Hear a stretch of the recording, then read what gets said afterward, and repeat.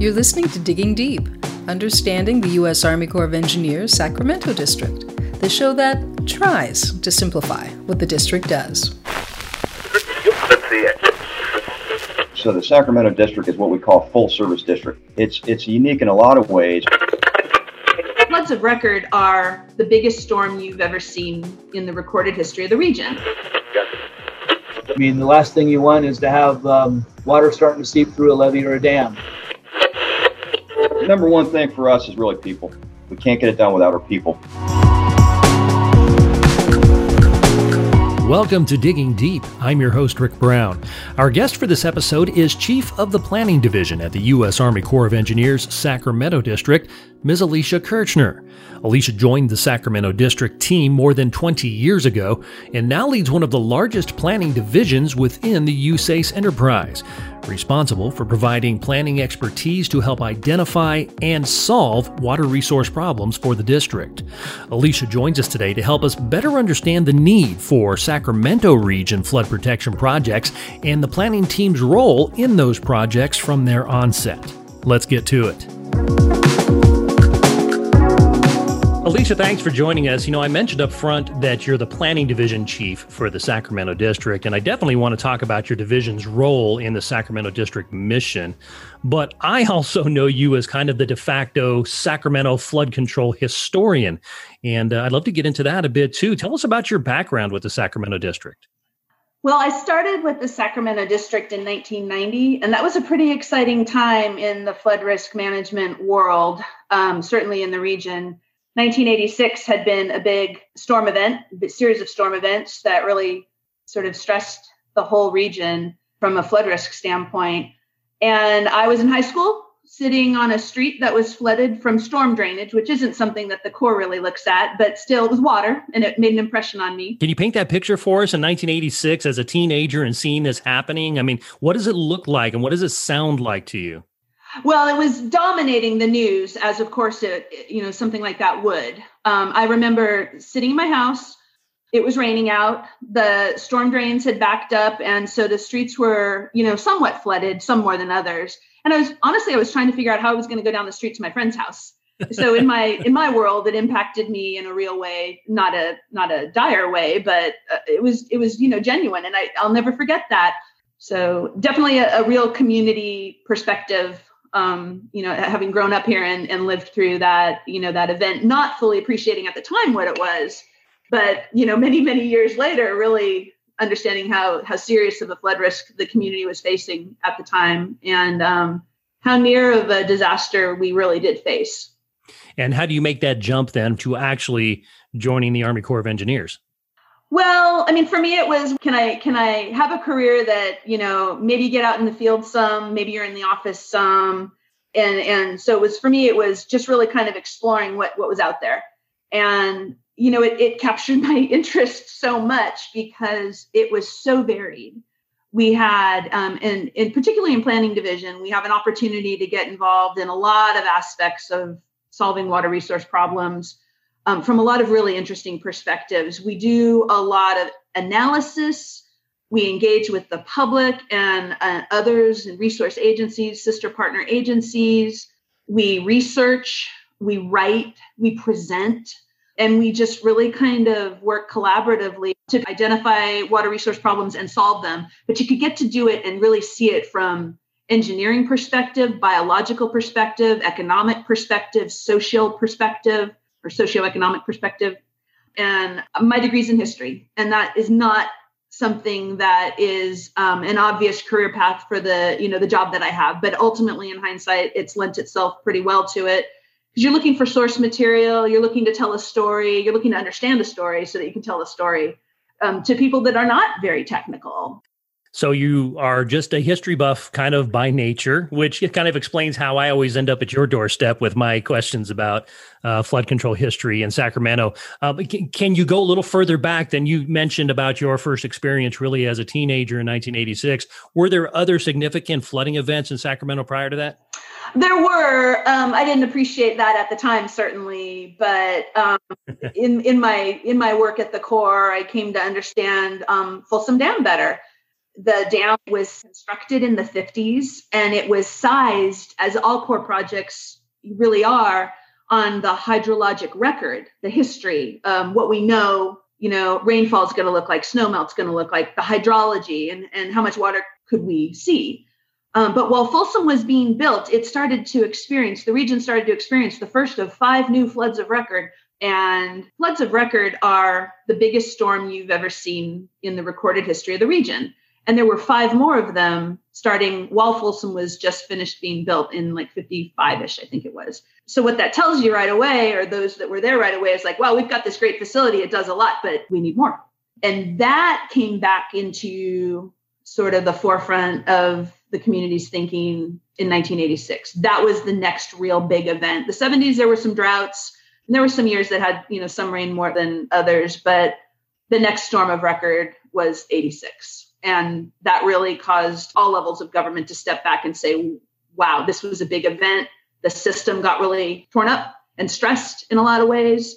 We got to work to improve it, get it back to what it was with some levee rehab, but then also what can we do to make it better? And that's really been the focus of the last 30 years of my career with the district is how do we reduce flood risk further and make it better? And that's really the focus of the district. There's always an idea of how bad it could get, right? You just talked about these 5 events were the biggest events that you could ever imagine. But is what you could ever imagine ever really like the biggest event? You know what I'm saying? Like, how do you plan?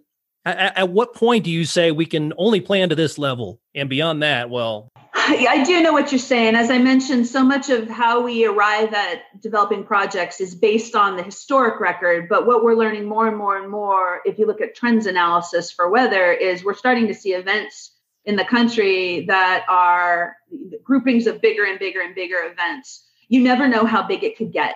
And this is really where our engineers and our statisticians, can help try and quantify. But with things like climate change, which has a lot of uncertainty around how to measure and predict, it is a challenge. The Corps for flood risk reduction projects has a methodology or a process we call risk and uncertainty that we apply to all of the aspects of our project development process. Basically, everything we know and everything we think we know and we think we can predict, we put bands of uncertainty around in case we're not quite right. But the real hindsight will be, were those bands big enough? Did we account for uncertainty adequately? And that's just a running constant dialogue that we have. And we're really seeing more and more, across government, federal, state, local government levels, huge focus on really trying to better plan for the future and recognize that our history does not necessarily fully inform our future. Yeah. So the Sacramento district has been around for more than 90 years.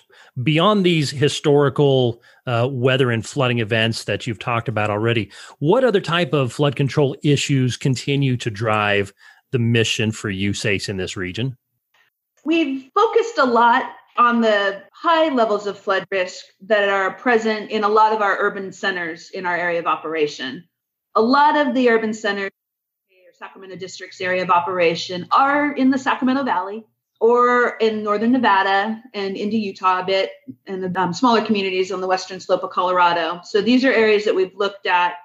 But the areas where there's known flood risk, where communities understand they've got risk of flooding, they've seen flooding, they are actively working to engage us or have been working with us to reduce flooding. Those are the known entities. What's really been exciting lately, especially, is we've got some non-construction and non-design authorities that allow us to work with smaller communities that might not otherwise have an opportunity to work with the Corps, on maybe a big construction project. But we can really help them understand water in their area. We can help them understand flood risk, give them some tools, maybe some mapping that help them plan their communities in a more informed way than some of the big established urban centers had benefit of when they were establishing, so long ago, and really help identify flood risk and help them communicate flood risk and really just kind of create that awareness, raise that awareness. And we've been doing that not just with many smaller communities throughout our area of operation, but also with some tribes. Let's step back for a second. Tell us a little bit more about your role as the Planning Division Chief. What is the Planning Division's role in the Sacramento District's mission? Well, the planning division's role in the Sacramento district's mission and within the Corps is to provide a set of planning expertise in terms of solving and identifying water resource problems, so flood problems, maybe environmental degradation, things like that. So we have people that are trained as planners that help go through that problem-solving process. And we bring those skill sets to our interdisciplinary teams, we call them, the engineers and the real estate specialists and our contracting experts and construction experts. We also have economists, and they are doing economic analysis of projects as we go through a process to figure out what is a good project to build, because the Corps of Engineers, as part of the federal government, is interested in getting the best return on the investment.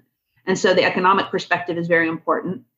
And we also have a team of environmental and cultural resource specialists that are involved in not just our civil works program, but also on our military programs. We have the responsibility and privilege in law to support our Army and Air Force colleagues with planning and design and construction on their installations. And so our environmental team oftentimes steps in to help them do environmental compliance surveys, historic property inventories, things like that. So we've got a team of planning professionals from multiple disciplines that plug in to help figure out, problem solving, but also implementing. How do we put projects on the ground and do it in a way that is in compliance with federal laws and regulations? I wonder if you have a case study, a project, a recent project, a current project that kind of demonstrates the planning piece and highlights what you guys do. I'm going to point at one we completed a number of years ago that's just finishing construction, and that's for Hamilton City, which is a small community about 85 miles north of Sacramento. And that is a community that had a levee constructed by early settlers in a non-engineered fashion in the early 1900s, which really did not afford the community any kind of reliable protection from flooding. So every year that the river rose, they were very likely to, if not flood, be really, really worried about it. It was also an area where the river had become disconnected from its adjacent floodplain because of this not very good existing levee. And so a lot of natural habitat, native habitat that would have been in that floodplain was gone.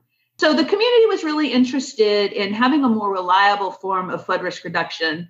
And for that community, it really came down to building a new levee, a good engineered levee, and one that they could, more reliably depend on. Well, levees are not cheap. So it really took the Corps and the community and the state of California, and in this case, the Nature Conservancy, sort of all coming together from different perspectives and figuring out how to best leverage what everyone could bring to the table to really maximize the benefits that the cost of a project would have provided. So the Hamilton City project not only provides that community with a new engineered, much more reliable levee, it's set back from the river a bit. And so it created some floodplain reconnection to the river and allows for habitat restoration along the river of native habitat. So native plants and species will be able to be established and occupy that space. And it really was a game changer when we were able to go back with that community and the other partners and look at a broader array of accomplishments that project could provide. And there are a lot of laws and policies and regulations that the federal government, including, specifically the Corps, needs to go through and satisfy to be able to demonstrate that a project is sound. And that's really what the planning process is about. Yeah, I think it's no secret, really, that some of these projects take several years. And I know a lot of people wonder why it takes so long to work on some of these levee systems or to help remediate a dam. You mentioned a lot of regulations and such. I mean, does that have a big piece of it? It's a complicated process, but the timelines, I think, most traditionally have really been driven by the funding amounts that the project receives each year. Technical complexities, absolutely, but really the funding. And, the average life of a civil works project used to be considered to be 20, 25, 27 years, something like that. But there has just been an absolute game changer for some projects because Congress and the administration decided to pick a set of projects in the country to fully fund. And with that full funding comes the opportunity and ability to accelerate being able to implement and put a project on the ground. So we're kind of in new territory now where some projects have the ability to go so much faster. And it is because the funding has been provided. When you don't have sufficient funding each year, it means your team members have to go do other things on other projects that are funded, and you just lose a lot of momentum. So it's really also about disciplined scoping, making sure that we're really looking at the questions in a study that are essential to the decision of whether or not the project should be built, and then saving some of the work to the design phase and figuring out some of the details later. You ultimately need to know what it takes to put a project in the ground. And you either have to figure that out in a study phase, or you have to figure that out in the design phase, or you're going to figure it out in the construction phase. And that's the worst case scenario, because by then it's a series of surprises, and you really hope to avoid that. But funding is really a big driver. And having partners that are really ready to implement a project. We're very fortunate in the Sacramento district to have some great, strong, experienced civil works sponsors, project partners.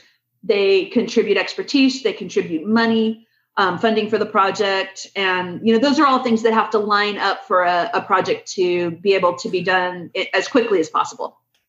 Well, what do these partners look like? Who are we talking about when you're highlighting partners or sponsors? Well, the federal government, the Corps, has a requirement as part of our civil works project for like flood damage reduction projects that we cost share with a non-federal sponsor. And non-federal sponsors are most typically states, counties, cities, maybe flood control agencies. There's some basic requirements that have to be met for someone to be considered a non-federal sponsor. But most typically here in California, we are partnering with the State of California Central Valley Flood Protection Board and Department of Water Resources.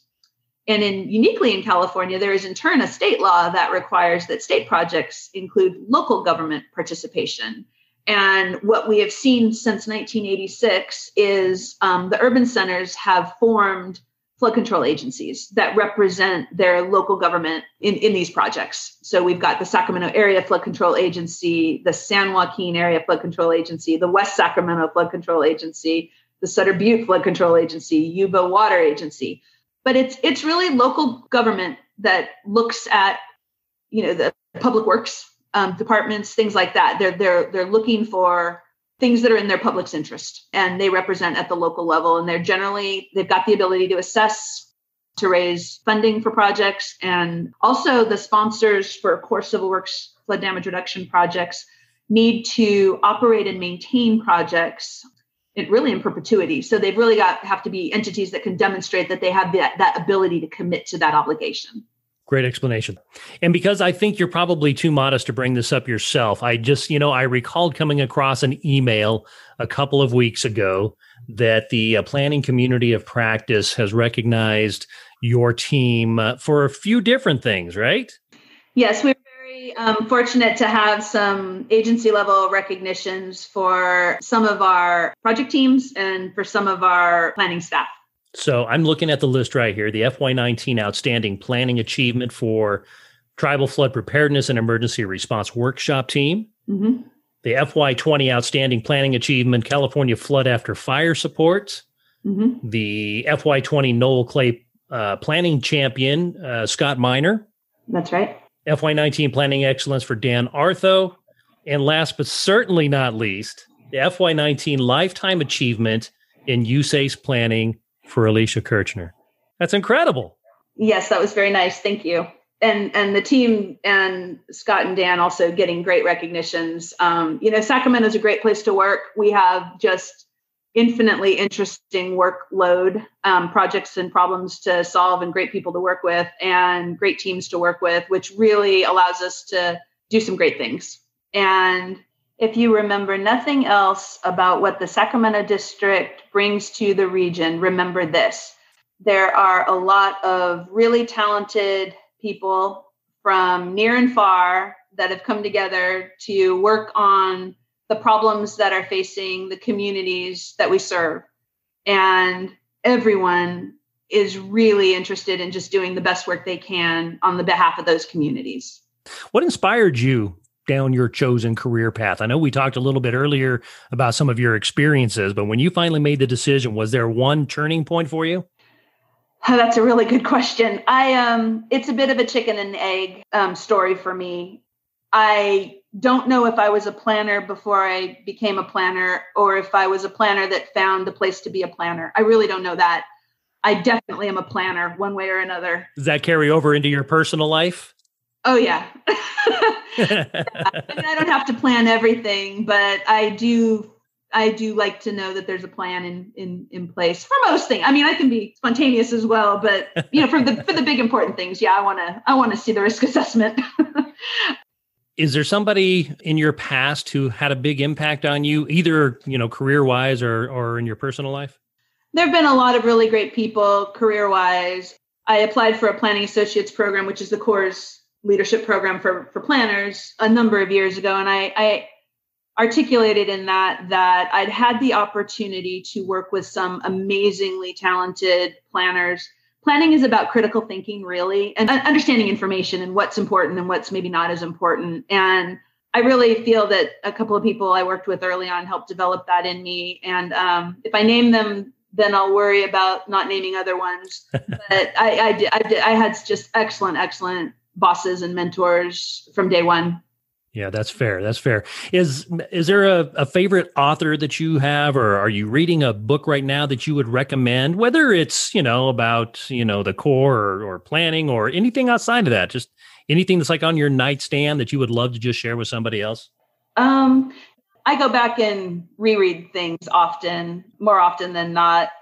But I'll tell you that one of my favorite leadership books, and leadership books are hard for me because I really have to feel like they are authentic to my approach. But I really like 11 Rings by Phil Jackson because he coached 2 championship teams to multiple championships and had just very big personalities bringing amazing talent, to each of those years, and having him talk about his leadership journey and how he hear about different leadership styles, and he'd watch different leadership styles and experience, being led differently. He really had to come up with his own authentic leadership style that was an aggregate of a lot of pieces that he picked up along the way. That really resonated with me. And that word authentic as a leadership style resonated with me. Wow, what a great choice. Have you ever heard of the Proust questionnaire? I don't know. Well, Marcel Proust was a French writer back in the early 1900s, and he put together this series of questions and believed that in answering these questions that a person reveals much more about themselves. We get to know the real person. So I'd love to run down some of these. They're pretty safe, I promise. I would love to run a few of these by you if you're willing. Are you game? I'm game. All right. Answer with the first thing that kind of comes off top of your head, okay? What is your idea of perfect happiness? Oh, a beach. There's a beach involved for sure. Time off, family and friends. Nice. Any particular beach? Yeah, and an ocean beach. For me, it's an ocean beach. Any particular one? Got a favorite? Southern California. Central to Southern California. I've been to a lot of beaches, and there's a lot of beautiful beaches in the world. Those will always be my favorite because that's where I spent a lot of time with family growing up. Nice. What is the quality you most like in a person? Self-awareness. And that's a lifelong journey, and some are better at it than others probably. And I know it's something I strive for in myself and keep working at. Which talent would you most like to have? I would like to be an engineer. Really? Yeah, I've been so lucky. As I said, I'm not an engineer. I'm really a non-technical person. And, throughout my career, relied on so many, people that helped me really understand that essence of what we do as an agency. My dad was an engineer. Both my grandpas were engineers. Both my uncles were engineers. It didn't occur to me as a career path when I was a student because I wasn't strong in some of the STEM subjects, and I really wish I was. I think I'd be better as a student now than I ever was then. But I would like to feel like I could design something and be somewhat confident that it would work. What do you consider to be your greatest achievement? Well, gosh, I don't know. That one is a tough one, right? It is a tough one, but I do feel like it's one that people should reflect on periodically. I really have, as not a strong STEM student, I have to carve out a good career that I really am happy to have had and continue to have. It's not anything I ever could have envisioned for myself early on. So I really view myself at this point in my career as wanting to kind of help share that with students and soon to be graduates so that they can be thinking about things that they don't know that are out there. I mean, they're out there thinking that students today are thinking of career fields that we never thought of before that didn't exist, but helping to kind of reflect back to them some of the things that are possible, I think is important. I think that's an awesome answer. All right. Hopefully this last question is a little bit easier. Who is your favorite superhero? Wow, that's really hard because I just watching the Avengers series, or a lot of them again and again and again over the last year. That will tell a lot about me. And I don't think I'm smart enough about superheroes as characters to really answer that and not be judged. That's all right. Is there just one that sticks out? And it could even be from childhood, right? Cartoons, movies, whatever. Oh, I liked Speed Racer as a kid a lot. Geez, there's probably a lot of people listening to this that have no idea who Speed Racer is. No idea who that is. Oh, man. That's just, yeah. All right. Well, you know what? I think Marcel Proust would approve. Alicia, thank you so much. Thank you. Many thanks once again to Alicia Kirchner for joining us today on Digging Deep. If you enjoyed the show, please leave us a rating and a review and let us know what questions you have for the Sacramento District team. We just might answer them in a future episode.